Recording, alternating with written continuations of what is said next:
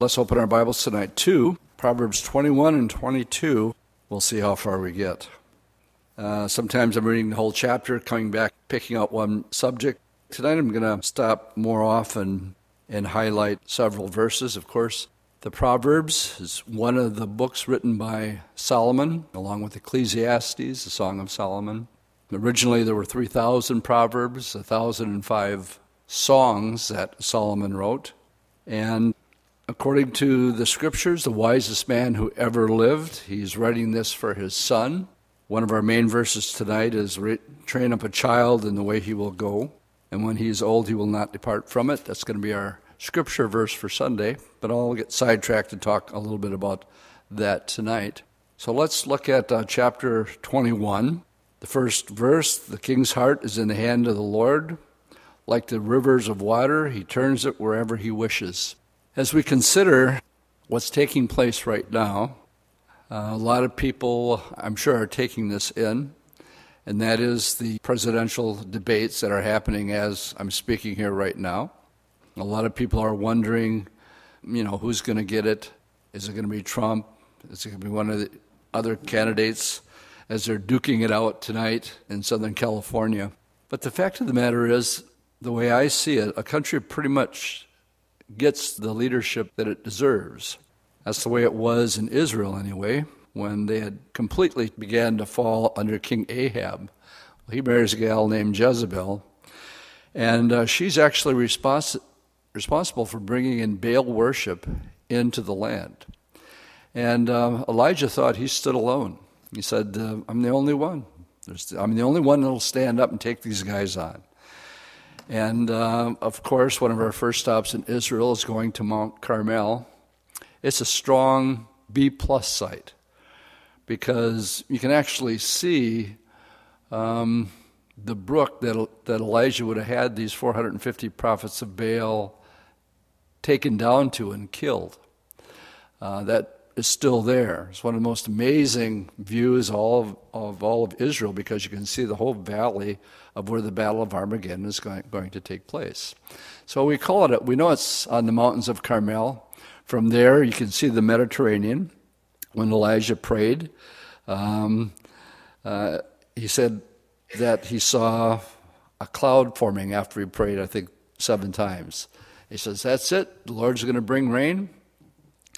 And prior to that, he told Ahab, it's not going to rain until I say so. And so there was this period of time of 3.5 years where it did not rain until Elijah prayed. That's what we read in James 5. It says, Elijah was no different than you, he's no different than me. But when he prayed, it did not rain for the space of 3.5 years. Now that's significant because that's an almost unbelievable event that the Bible says is going to happen again in Revelation chapter 11. It says it did not rain in the days of the prophecies of these 2 witnesses.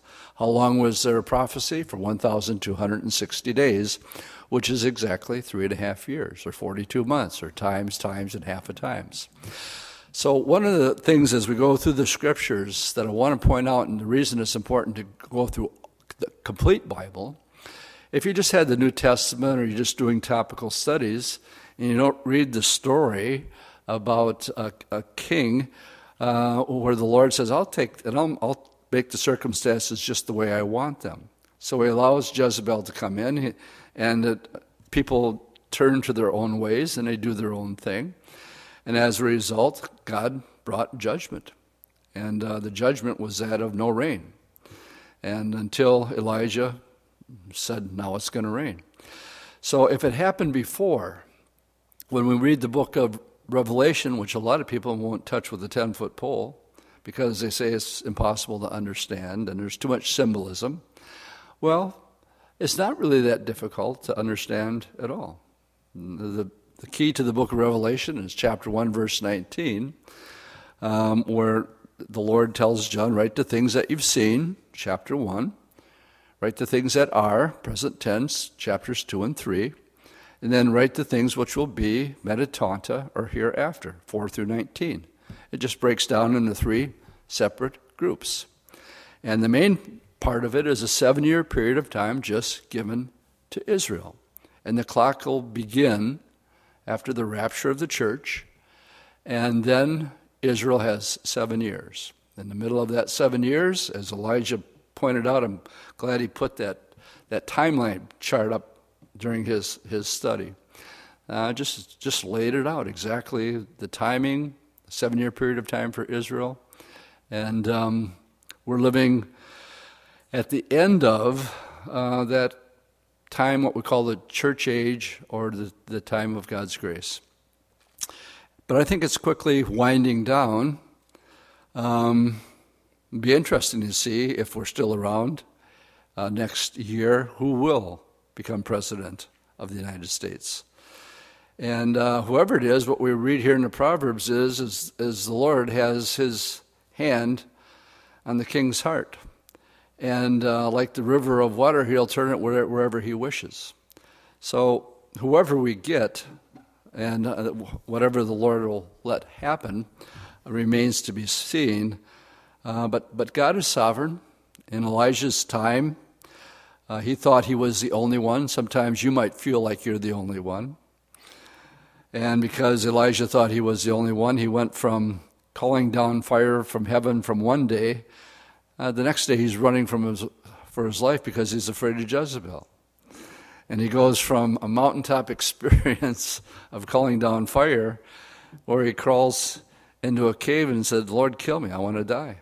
He was that depressed. He says, "I'm the only one that's standing up for you." And the Lord appeared to him and says, "You don't know nothing, Elijah. I still have 7,000 in Israel that have not bowed their knee to me. You're not alone." So if you feel like you're all alone, you're not. There's people that are staying the course out there and still holding a sound doctrine.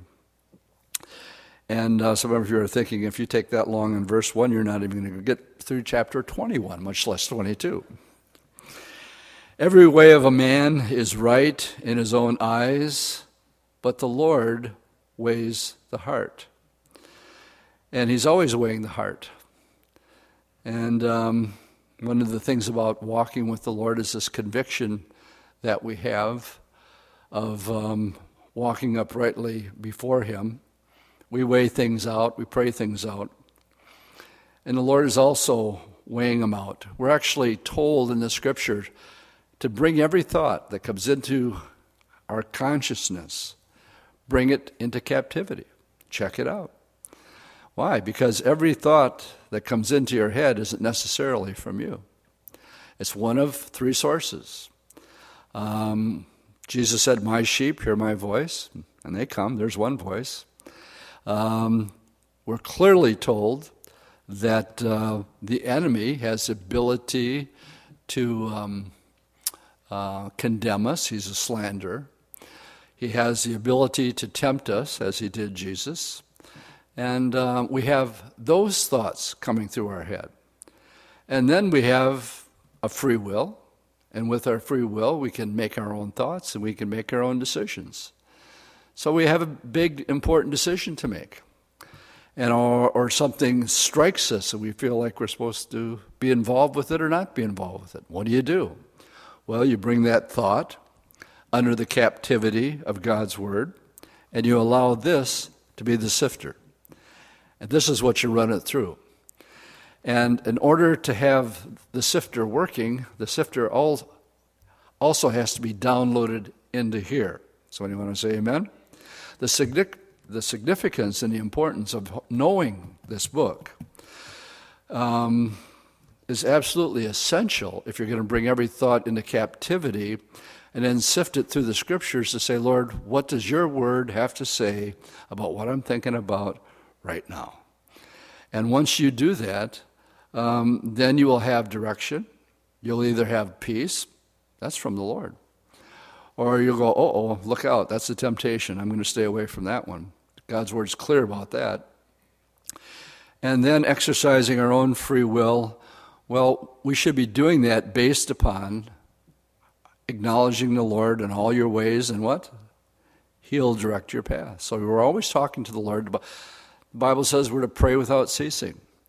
And so we're in the state of mind where we're always talking to the Lord. Well, what about this? And what should I do here? And so every man's is right in his own eyes, but the Lord weighs the heart. To do righteousness and justice is more acceptable to the Lord than sacrifice. This, of course, reminds me of Saul, where Saul was called by the Lord to bring judgment against Agag and the Amalekites. Said, wipe them out, every single one of them. A lot of people wrestle with scriptures like that. But let me give you a modern day comparison. What if the Lord, one of the platform questions that's going to be asked tonight, I was listening to a little bit of the debate between four of the Republicans. I think it was Lindsey Graham, the one with the southern accent. He said, if I'm elected president of the United States, I will take care of ISIS. I'll take care of the problem that's there. Now, I don't think there's too many Americans today that would have a problem with a president who got up and said, I'm going to kill every member of ISIS. Most people would stand up and say, amen, and say, yeah, because they're that brutal. They kill men, women, and children, all in the name of Islam. And I don't think there's very many Americans that wouldn't stand up and say, take every one of them out. They have one goal, one agenda. And if you don't submit, then they'll cut your head off. So when the Amalekites were around, I'm likening them unto ISIS. So when the Lord said, I want Saul, here's your job, I want every single one of them take out. I don't want none of them left alive. Could they have been that wicked? Oh, yeah. They sure could have been. And there's a reason. If the Lord says, the Lord is righteous, we always have to remember that. And so if you want to sit on the other side and say, I don't believe in a God that would ever call for the annihilation of a complete race, then you're wrong and he's right. And he has a reason that he said to Saul, take them all out. Because if they don't, he's going to come back and bite you. And that literally happened to Saul. Saul did do part of it, but Samuel came into camp one day, and he finds the king of the Amalekites still alive, Agag. He hears the sheep. What do sheep do? Baa, that's what they do. He heard them baa, owing out in the back. And, Saul sees Samuel, and he goes, praise the Lord. Everything the Lord's told me to do, I've done. Oh, really? What's this king doing here still alive? Well, we're working on a little peace treaty with him. Don't worry about that. What about those sheep? Well, we killed all the bad ones, but there were some really good-looking ones, so we kept those along too. And Samuel just looked at him and said, Saul, today the kingdom is ripped from you, because Saul had it. He turned around and walked away, but as he was walking, he caught part of Saul's robe and ripped it. And Samuel looks down and he gets the message. He says, okay, today, Saul, the kingdom's been ripped out of your hands and has been given to a man who's better than you. And then we have the scripture where it says to obey is better than sacrifice. That's what Samuel told Saul. Here we read that to do righteous and justice is more acceptable to the Lord than sacrifice.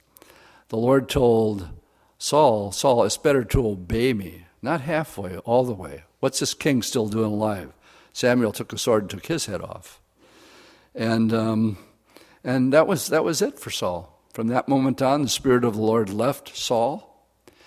And Samuel goes and visits Jesse. The Lord says, I picked a new king. He's from the house of Jesse in Bethlehem. Samuel, go. I want you to go there. And the Lord had already selected David, who is known as a man after God's own heart. And from that moment on, the anointing left Saul and was on David. But here's the interesting thing. He did not take the throne for many years later. He served Saul for quite a while. Then he ran from Saul for quite a while. So even though the anointing was there, it was still a period of time before the Lord actually put him in the place where he wanted him to be. All right. Verse 4, a haughty look and a proud heart, and the plowing of the wicked our sin. The plans of the diligent lead surely to plenty, but those of everyone who is hasty surely to poverty. And getting treasure by a lying tongue is the fleeting fantasy of those who seek death. And the violence of the wicked will destroy them because they refuse to do justice. And the way of a guilty man is perverse, but as for the pure, his work is right. The Lord said, "Blessed are the pure in heart. Theirs is the kingdom of God." And during the Beatitudes, the blessed are those that are poor in spirit. It doesn't mean, it means more like contrite and have a humble spirit rather than a proud one. Verse 9 is repeated here. It's usually when I see something repeated, it gets my attention. So I'll read both of them. It says, "It's better to dwell in the corner of a housetop than to share a house with a contentious woman." And then it repeats it in verse 19. "It's better to dwell in the wilderness than with a contentious and angry woman." So take your choice, either in a corner room in an attic someplace or out in the wilderness rather than to be in a house with a contentious woman. Let me just give you one example. It will be our first departure here tonight. Let's go to 2 Samuel chapter 6. David's prize for taking out Goliath, one of his rewards was 2 Samuel chapter 6. One of his rewards is that he was given the daughter of Saul. Well, there's trouble already. Didn't have to pay taxes. That was nice. And he was given Michelle or Michael, however you want to pronounce her name, as wife. Now, the Ark of the Covenant in verse 12 was in the house of Obed-Edom. And it ended up there for quite a while, but the Lord was really blessing this man because the Ark of the Covenant was there. And so verse 12 tells us, "So David went and brought up the ark of God from the house of Obed-Edom to the city of David with gladness." Now, David's love for the Lord was immense. He was troubled that he lived in this beautiful home, and the ark of the God of Israel was behind curtains. And what happens, we read, "And so it was when those bearing the ark of the Lord had gone 6 paces that they sacrificed oxen and fatted calf." So imagine going 6 feet, stopping and making offerings to the Lord. And David was so excited with what was going on happening that David danced before the Lord with all of his might. And David was wearing a linen ephod. We'd say his fruit of the looms, okay, in today's terms. And David and all the house of Israel brought up the ark of the Lord with shouting and with the sound of the trumpet. The movie David is out. David Gere, is that his name? Michael Gere, David Gere? Whatever it is, I think he captures the part really well. Because he's just letting loose, and he doesn't care. He just doesn't care. There are certain Christian songs that can really get me going, especially if I feel like I'm all alone. I can do a little jig myself. And years ago, I was in the church. I thought I was here all by myself, and I was plugged in. And Dion had just gotten saved. And we do this song that really kicks. What's it called again? It's just one of them that we do. Uncloudy Day, that's what it's called. Well, that was done by Dion, and he just makes us sing rock. And so I'm plugged in listening to Uncloudy Day. All I can think is this: our worship team has to learn this song. So I'm I am into it, totally into it, and not realize here's a sister behind me. I don't see her, and she's just waiting for me to turn around because I'm just letting loose, and she can't wait to just see, there's Pastor Dwight, and he's losing it right in front of everybody here. And sure enough, I turned around, and my dancing stopped because I was embarrassed, not because I was dancing. I thought I was alone. I wasn't alone. Well, David's wife, Michal, was embarrassed.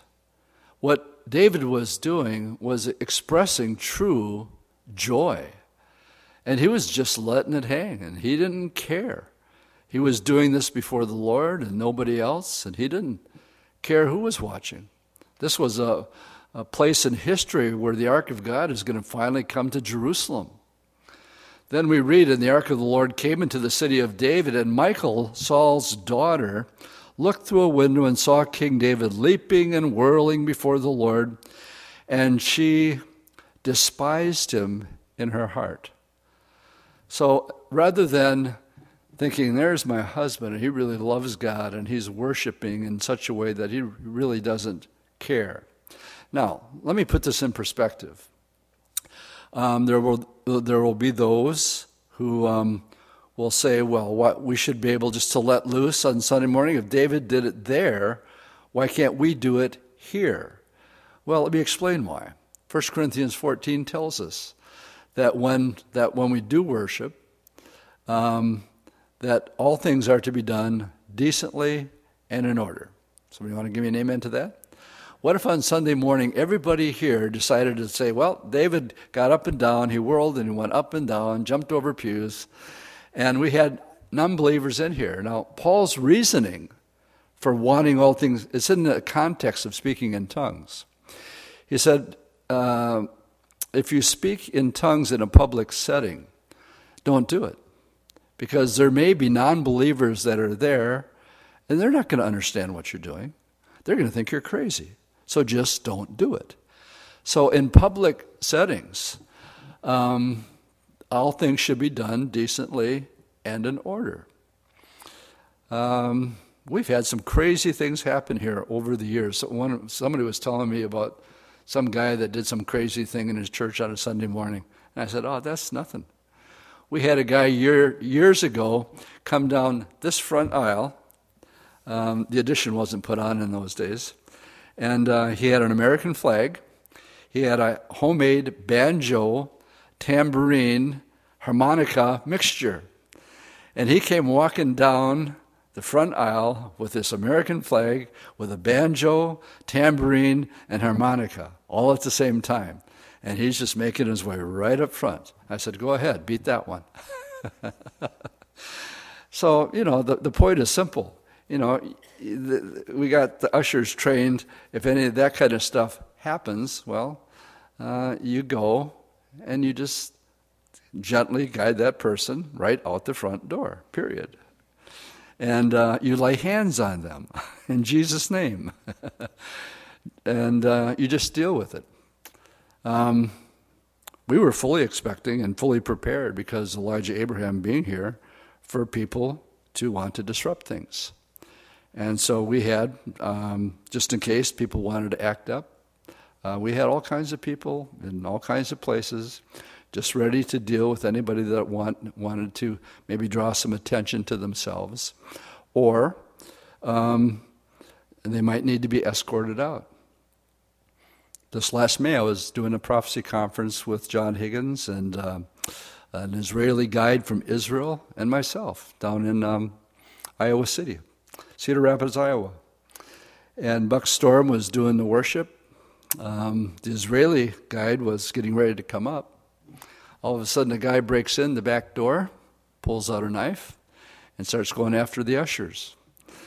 Except Jeremy took second place 2 years in a row in jiu-jitsu in the state of Arizona. So to say the least, his boys were well trained. And they had this guy on the ground and subdued and ready for the police to take downtown in a matter of minutes. But my point is that What is my point? I got way off my point. Doing things decently and in order, okay? But there's times when if people want to act up, well, we got to be prepared, especially in these times, I think more than ever. We need to be ready to address these things. Well, anyway, she was offended, and she was this contentious woman. She didn't love David. She didn't admire David. She despised him. So they brought the ark of the Lord and set it in the place of the midst of the tabernacle of David and erected it. And then David offered burnt offerings before the Lord. When David had finished offering burnt offerings and peace offerings, he blessed the people in the name of the Lord, and he's feeling generous. And he distributed among all the people, among the whole multitude of Israel, both men and women, to everyone, a loaf of bread, a piece of meat, a cake of raisins. And so the Lord departed everyone to his house. Hey, everybody, David is blessed. And because he's blessed, he's going to bless everybody else. And then David returns to his own home. What does he return home to? To a contentious woman who would have no part of it. So David wants to bless his own household. And Michal, the daughter of Saul, came out to meet David and said, "How glorious was the king of Israel today, uncovering himself today in the eyes of all the maids of the servants, as one of the base fellows, shamelessly uncovering himself." And David had it. He wanted to bring home a blessing like he had blessed everybody else, but she just crossed the line. And he said to her, "It was before the Lord who chose me instead of your father and all the house to appoint me ruler over the people of the Lord, over Israel. Therefore I will play my music before the Lord, and I will even be more undignified than this, and will be humble in my own sight. But as for the maidservant of whom you have spoken, by them I will be held in honor." Therefore Michal, the daughter of Saul, had no children to the day of her death. She had crossed the line with David, and he said, "You totally misunderstand what took place today. I was praising the Lord, and you thought it was a debased thing. You're not getting it at all." So that is one good example of where it's combined. Let's go back to Proverbs 20. Verse 9 and 19 say the same thing. As far as David was concerned, it was better to dwell in the corner of a household than to live with a Michal. All right, let's continue on. The soul of the wicked desires evil, and his neighbors find no favor in his eyes. Now when the scoffer is punished, the simple is made wise. But when the wise is instructed, he receives knowledge. The righteous God wisely considers the house of the wicked, overthrowing the wicked for their wickedness. The Lord's patient. It says when the children of Israel took the promised land and the 7 nations that were there, he says they couldn't do it until their iniquity was full. It's a picture of the long suffering of the Lord and just how patient he was. And it was a long time of being patient, but then they crossed the line. And he says, "I'm giving this land to you. Just make sure you don't do any of the deeds of the land, the people of this land, which they fell into. Whoever shuts his ears to the cry of the poor will also cry himself and not be heard." Now, a gift in secret pacifies anger, but a bribe behind the back, strong wrath. Let's look at verse 14. And a good example of this, there's actually a couple of them that we could show you. Let me just have you turn to Genesis 32. And remember it says, a gift in secret will pacify anger. We have a good picture of this in Genesis 32. Let's make our way back there. We finally have Jacob returning home. We'll pick it up in verse 13. He's been away from his brother Esau because he tricked him for the birthright. Mom stood up for him and told him to run away to Uncle Laban's house. We know he was there. 7 years he worked for Leah. 7 more years he worked for Rachel. And then finally, God blessed him greatly while he was there. And now Jacob is on his way home. Except his mother told him that he had to leave, otherwise his brother Esau would kill him.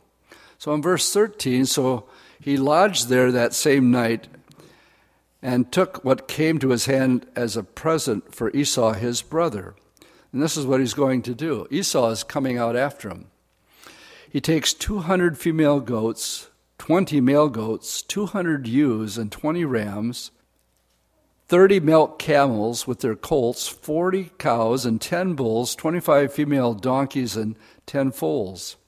And he delivered them to the hand of his servants, every drove by itself, and said to his servants, "Pass over before me, and put some distance between the successive droves." And he commanded the first one, saying, "Now when Esau, my brother, meets you, and asks you, say, 'To whom do you belong, and where are you going? Who are those who are in front of you?' Then you will say, 'Well, these are your servant Jacob's. It's a present sent to my lord Esau. And behold, he's also coming behind us.'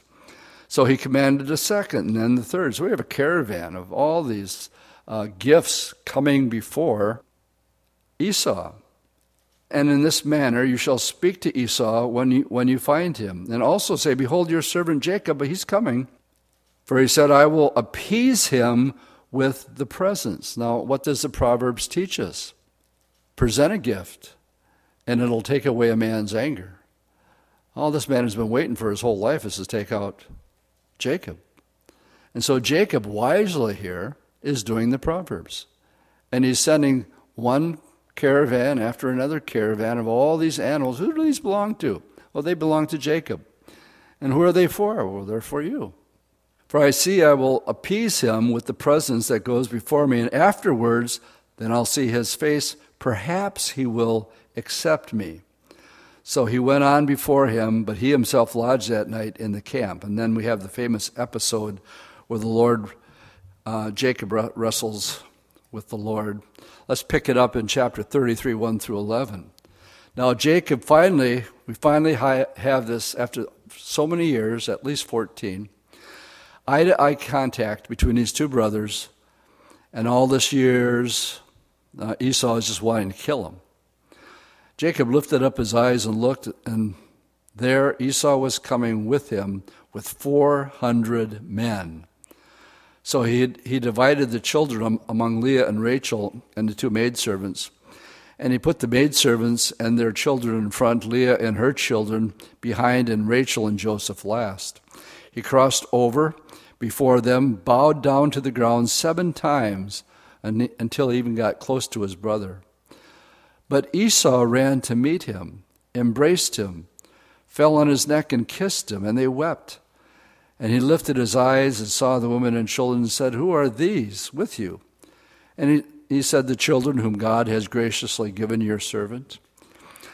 Then the maidservant came near, and the children, they bowed down, and Leah came with her children, they bowed down. Afterwards Joseph and Rachel came near, and they bowed down. And then Esau said, "What do you mean by all this company which I meet?" And he said, "These are to find favor in the sight of my Lord." Now he had stolen the birthright and made himself the heir to the oldest. But here, again, to appease the anger of Esau, he humbles himself and calls his brother Lord. And Esau said, "I have enough. My brother, keep what you have for yourself." And Jacob said, "No, please. If I found favor in your sight, then receive my present from my hand, inasmuch as I have seen your face, as though I had seen the face of God, and you were pleased with me. Please take my blessing that is brought to you, because God has dealt graciously with me, and because I have enough." And he urged him, and he finally took it. Go back to the Proverbs where we read, and it says, verse 14, "A gift in secret pacifies anger." You know, the softening that took place. And this is just wisdom. It's wisdom on Jacob's part to deal. Of course, the reason I didn't use the other one is is Abigail and Nadab and David, and how David protected Abigail's husband. And she approached him, and David was ready to take this guy's head off. But Abigail comes out, same thing, with all these gifts and loaves and raisins and breads, and takes care of David and says, please, my husband's an idiot. He didn't know what he was doing. Just please let it be on my shoulders. And David said, it's a good thing that you came out, because by tomorrow morning there would have been not one male left in his household. I would have taken them all out. David already had a sword strapped on. But Abigail was able to pacify and turn away that anger. All right, verse 15, we'll take this through. It is joy for the just to do justice, but destruction will come to the workers of iniquity. Jesus simply said it's more blessed to give than receive. And it's just a fact. You just get a blessing when you give somebody something. A man who wanders from the way of understanding will rest in the congregation of the dead. And he who loves pleasure will be a poor man. He who loves wine and oil will not be rich. The wicked shall be a ransom for the righteous, and the unfaithful for the upright. And then, of course, we just read this earlier, it's better to dwell in the wilderness than with a contentious and angry woman. There is a desirable treasure, and oil in the dwelling of the wise, but a foolish man squanders it. And he who follows righteousness and mercy finds life, righteousness, and honor. A wise man scales the city of the mighty and brings down the trusted stronghold. When I read this, I can't help but think of scaling the walls of a city. A wise man can do that, and it can bring down the stronghold. Probably the greatest city that ever was, as far as being fortified, of course, would have been Babylon. 300-foot walls, 450-foot towers. You could ride 4 abreast chariots on it. There was no way you were getting in there. They were so confident that the night that Babylon fell, there was somebody who was wiser than the builder of the walls of Babylon. The Medes and the Persians, that's the night that they were mocking God by drinking out of the golden vessels. Hand of the Lord comes out and begins just to write in the wall, in the middle of this party. Mani, Mani, Tekel Upharsin. And nobody could understand what it was except Daniel. He says, I'll tell you what it means. Says, Belshazzar, you've been weighed in the balances. You've been found wanting. And your kingdom's been divided between the Medes and the Persians. And you're going down tonight. And while he was speaking, what he didn't know was outside, a branch of the Euphrates rivers went right through the middle of Babylon. And what they did is, here's where the wisdom comes in. Wise men can scale and bring down even the mightiest of buildings. We would say there wasn't a shot fired, because they simply diverted part of the Euphrates back into the original stream. It lowered the water, and they just walked right in, and before anybody knew it was happening, Babylon was taken. That's the night that he died, just like the Lord said. The proverb said, a wise man scales the city of the mighty and brings down the trusted, the Medes and the Persians. And that's how Babylon fell in one single night. Whoever guards his mouth and tongue keeps his soul from trouble. That's just saying some people talk too much. They're talking all the time. But again, thinking before it comes out here. And we're all guilty of saying something, and right as soon as you say it, you go, well, I wish I would not have said that. And it's already too late, it's out there, and how do you get them back in? You can't. They're out there. So thinking it through before it comes through is wisdom. That's what the scriptures are saying here, guarding your mouth and tongue. A proud and a haughty man, a scoffer is his name, he acts with arrogant pride. The desire of the slothful kills him, for his hands refuse to labor. The Proverbs speak a lot about the importance of work, the integrity that goes along with it, not being lazy. And David is trying to instill this work ethic into his son. That's basically what he's doing here. He covets greedily all day long, but the righteous gives and does not spare. The sacrifice of the wicked is an abomination. How much more when he brings it in with wicked intent? Now verses 28 and 29, we'll get a little sidetracked here on. It says, a false witness will perish. In other words, somebody who is saying things that are simply not true, his days are numbered. But the man who hears him will speak endlessly. A false witness, basically somebody who is a liar and would speak falsely against someone to benefit themselves. Turn with me to Matthew chapter 26 and the false witnesses that came against Jesus when he was betrayed. We'll pick it up in verse 57 of Matthew 26. The setting is the trial that was set up by Caiaphas. So verse 57, and those who had laid hold of Jesus led him away to Caiaphas, the high priest, where the scribes and the elders were assembled. Peter followed them at a distance to the high priest's courtyard, and he went in and sat with his servants to see the end. Now the chief priests and the elders and all the council sought, and here it is, false testimony against Jesus to put him to death. They were looking for a reason. Is anybody willing to sell themselves out so that we can kill Jesus of Nazareth? They were looking for false testimonies, but found none. Jesus even said it at one time when they wanted to kill him. For which one of my good deeds do you want to kill me for? Which one of the good things? Because the Bible says all the Lord ever did was going around doing good. He only did good. Even though many false witnesses came forward, they found none. But at least 2 false witnesses came forward and said, this fellow said, I am able to destroy the temple of God and build it in 3 days. And the high priest rose and said to him, do you answer nothing? What these men testify against you?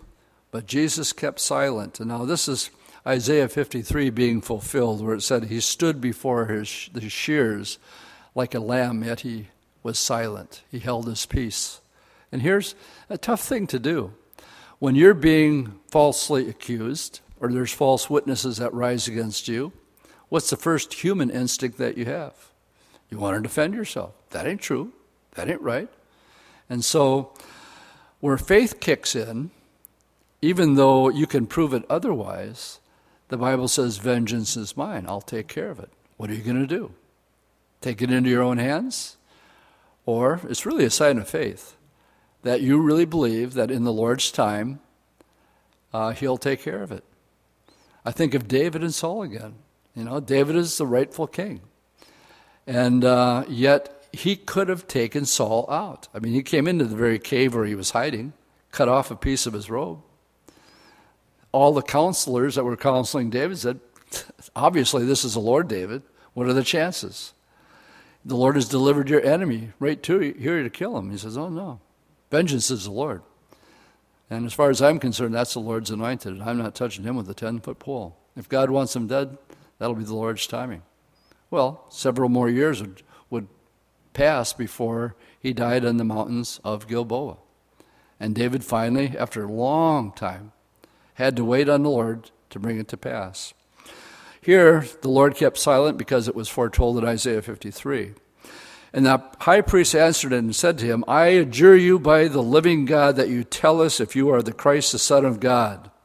All right, now he's been commanded in the name of the God of Israel, so Jesus said, okay, it's just as you said. Nevertheless, I say unto you, hereafter you will see the Son of Man sitting at the right hand of the power and coming of the clouds of heaven. Wow. Did he believe it? Nope. That was all the blasphemy that he needed to hear. Here he was, the Messiah of Israel. In Zechariah, there's going to come a day in Israel's history when all of Israel, it says, is going to mourn as one mourns for an only son that's just been lost. And it's a reference here when they realize that they were the ones that actually crucified Jesus Christ. In the same chapter, the question arises from the Jewish people, where did you get those wounds? Here and here. And he says, I got those wounds in the house of my friends. And that's how Jesus looked at Israel.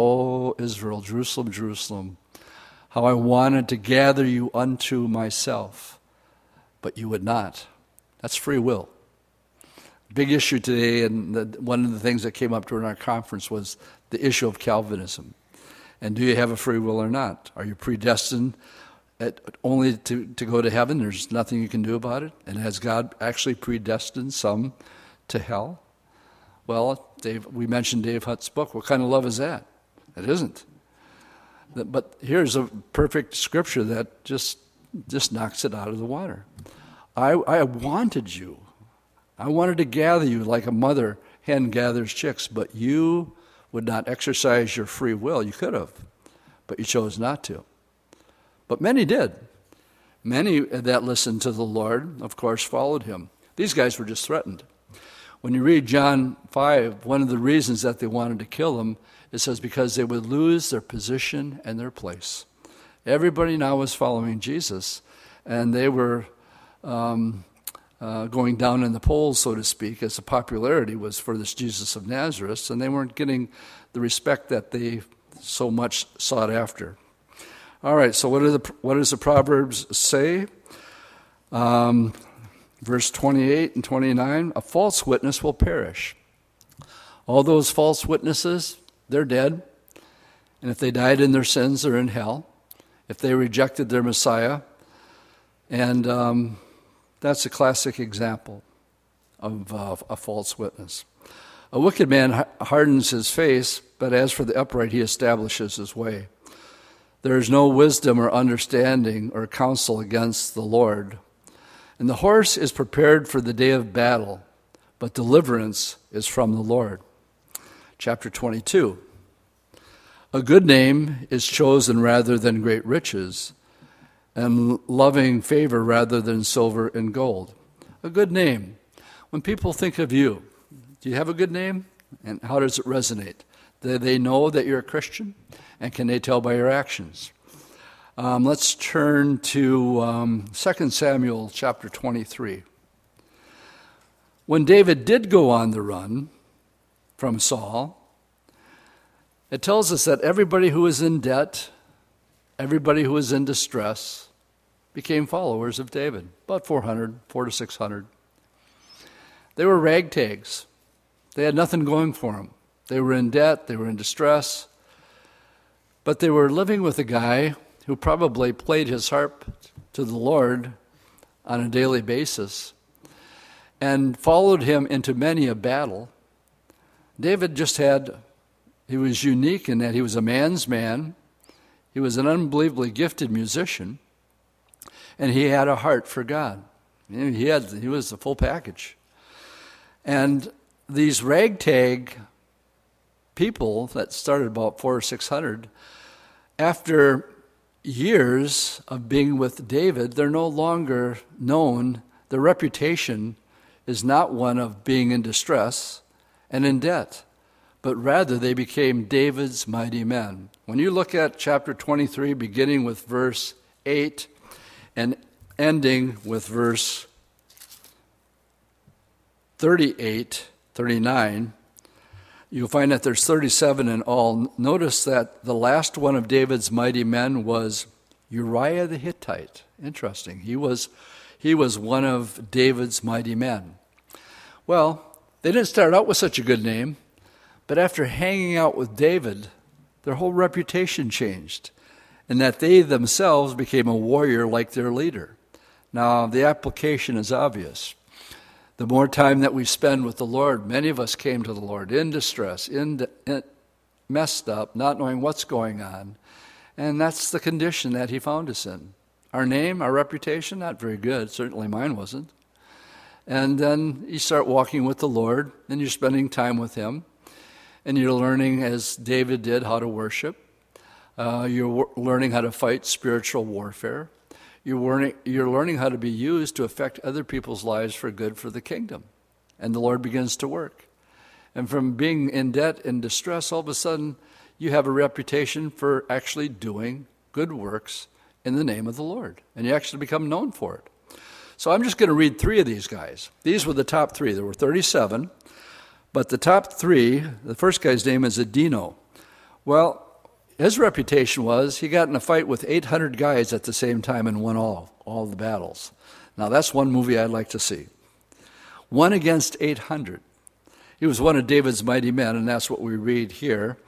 Verse 8, he was a captain because he had killed 800 men at one time, Adino.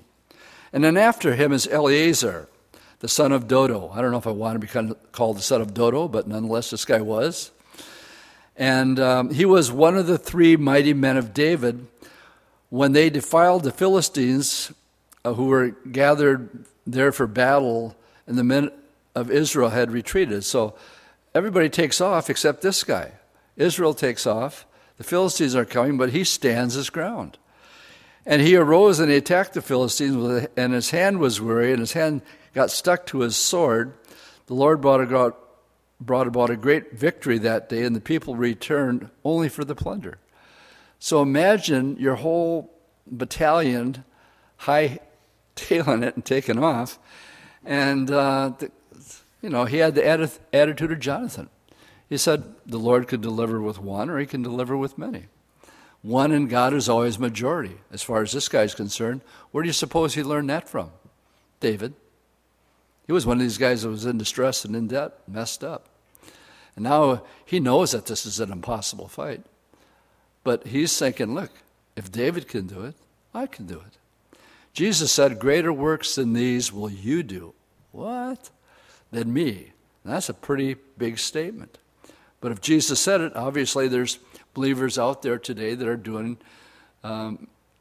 effective work for the kingdom of heaven. Jesus had 3 years.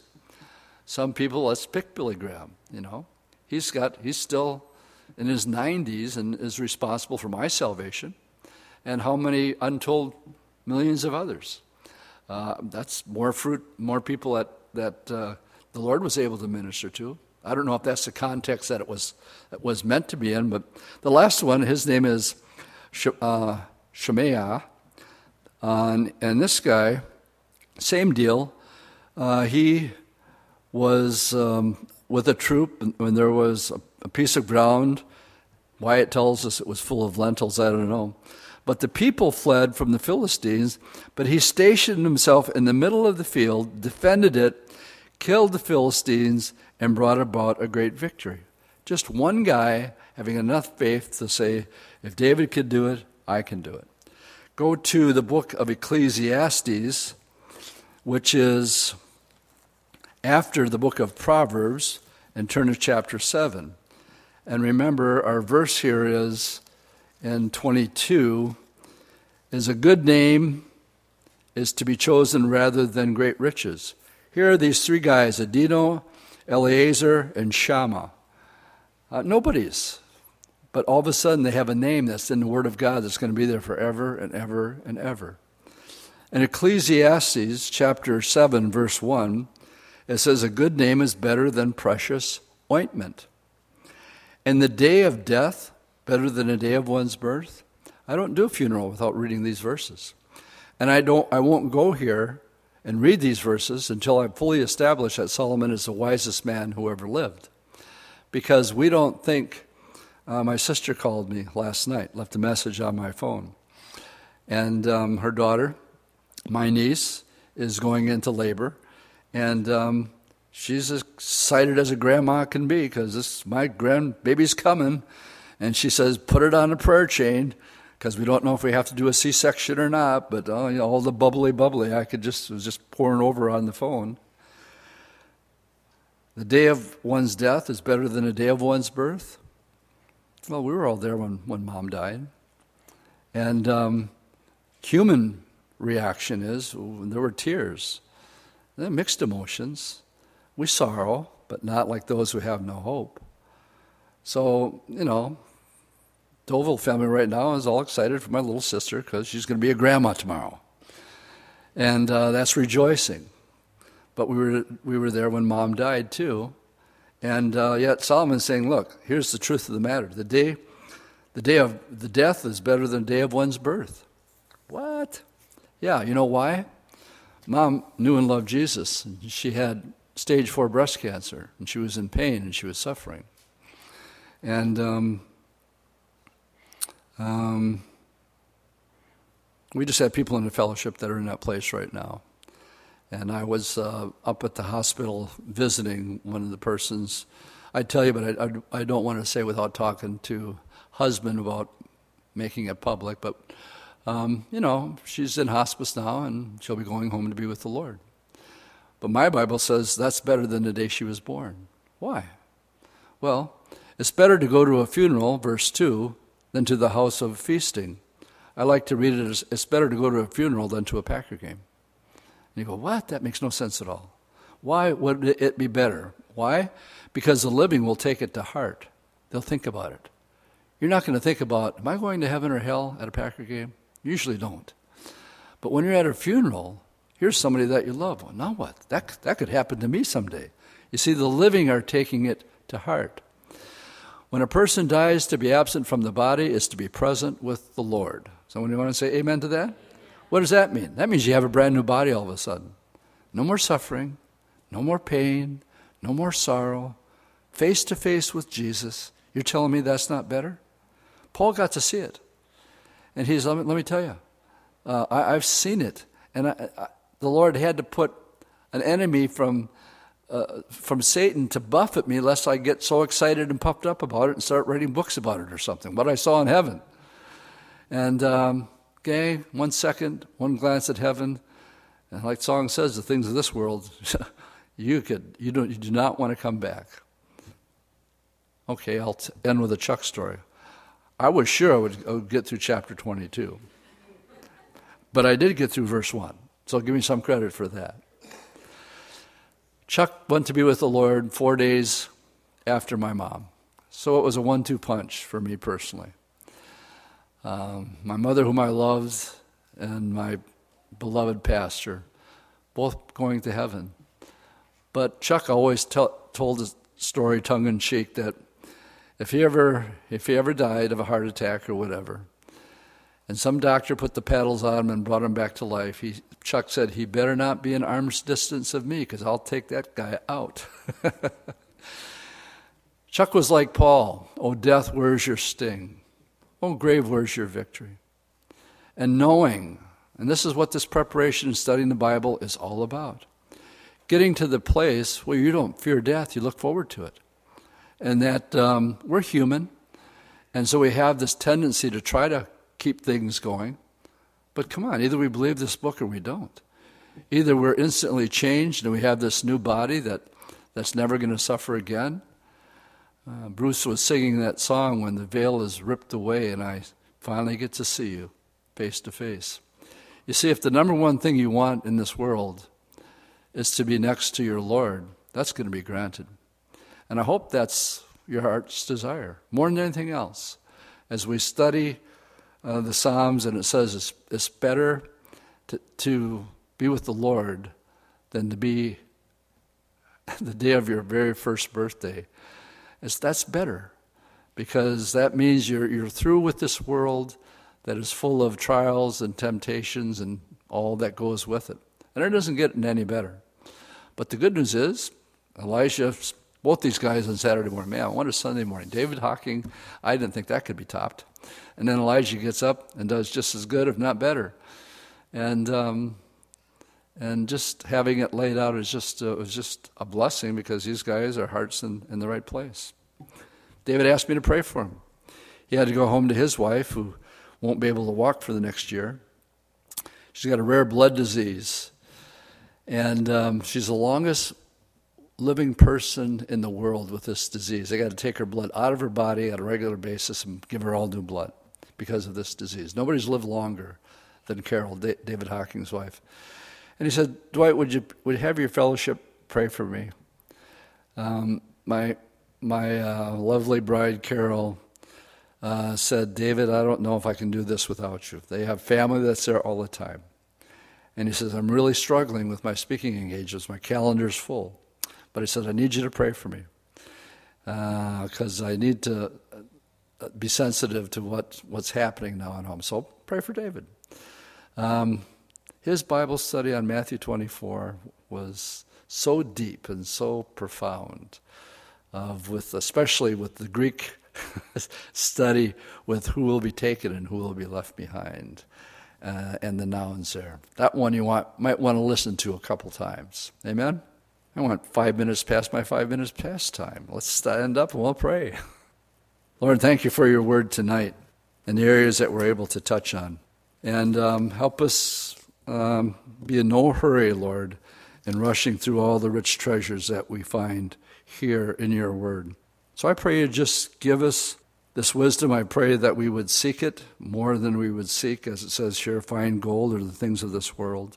But Lord, help us, as your word says in Colossians 3:1, to seek those things that are above, where you are, if we've been born again. And so we're challenged once again by your word to be more like you, and we may have come to you all messed up in distress and debt and whatever. Lord, turn us as we hang out with you and fellowship with you and one another, that we get transformed and have that good name of being a disciple and a follower of Jesus Christ. It's in your name I pray.